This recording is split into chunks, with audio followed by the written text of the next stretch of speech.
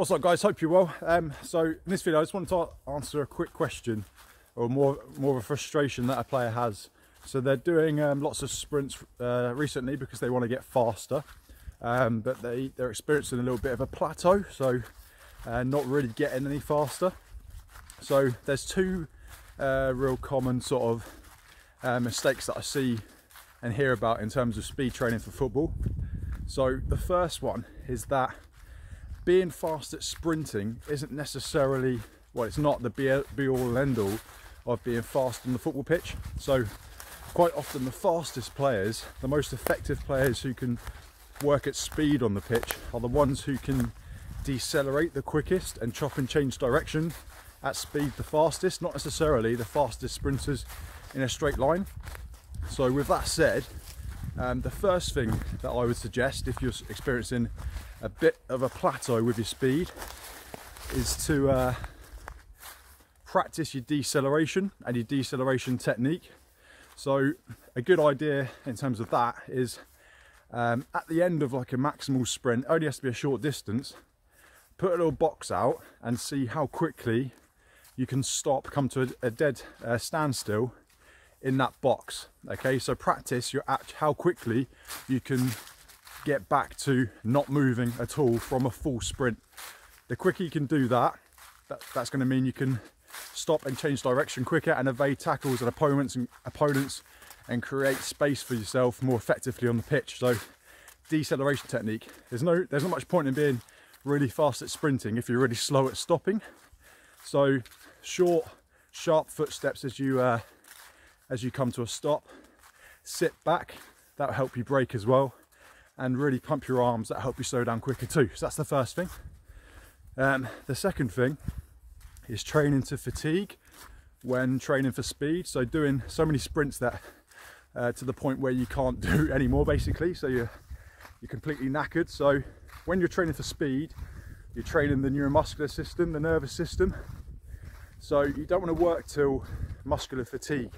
That would be more like your endurance-based training. So as soon as your speed starts to drop off in whatever you're doing, whether it's a sprint or some plyometric work, as soon as the speed and explosiveness of those actions starts to drop off, then you need to stop. You don't want to work till muscular fatigue. Okay, if you're new to this type of training, you still might be quite sore the next couple of days, but when you get used to it, that'll fade away.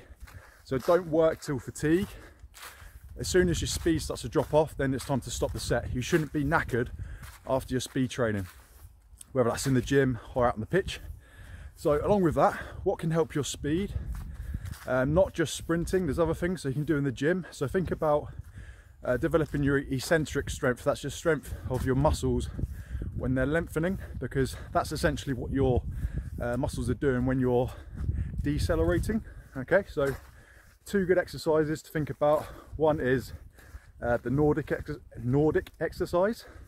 So that's the hamstrings, how strong they are, developing the strength in those as they're lengthening. So that's the first one. And second one, if you think about squats, think about on the downward phase of the movement, when you're doing it with a decent weight, can you do it nice and slow and controlled? Okay, that's going to develop your eccentric strength. So three things really there. One is practice your deceleration. Two is develop your eccentric strength. And three is don't work until muscular fatigue, because remember you're conditioning the nervous system to get faster. Okay, hope this one helped. If it did, please share it with your teammates, and I'll catch you in the next video. Hey there, it's James here from Match Fit Conditioning. Thanks so much for listening to this episode of the podcast. I hope you got loads of value from it. If you did, please share it with your teammates and your coaches so that they can get that value too. Now, if you're interested in one-to-one coaching from the Match Fit coaches, then we actually have a package called the Match Fit Squad. So what that package includes, it's all based online. So we coach you online, it's one-to-one. And you get one-to-one access to a sports psychologist, a sports nutritionist, a strength and conditioning coach, and also an injury rehab specialist as well. So those coaches are, one of them is me, the other one's Yanni, then we've got Sean, we've got Barney, and we've got Jared as well. So you get one-to-one access to 5 coaches, and we work within private Facebook groups Okay, and you also get access to a video library which contains coaching videos that we've all put together, and there's more podcasts in there too, so you can learn on the go. But really the focus is on that one-to-one personal experience with each of our coaches to help take your game up ultimately to top pro level is what we want to help you do. So you get that mental support, you get the nutrition support, and you get the fitness training support as well. Those three key pillars of your performance, we're going to really double down on and make sure that you've got them nailed and got them right. And that's going to have a real big influence on taking your performance to a higher level over the next couple of months. So if you are interested in working with the Match Fit coaches one-to-one, then click the link that I've included in the description of this podcast, and there you'll find all the details, and you can actually get a 7-day free trial, so you can join the Match Fit squad free for 7 days. Come inside, check it out, and see what it's all about, and we'll help you as well in those first 7 days as much as we possibly can, just like you were any other Match Fit squad member. So if you're interested, click the link included in the description of this podcast, and I really look forward to connecting with you inside the Match Fit squad.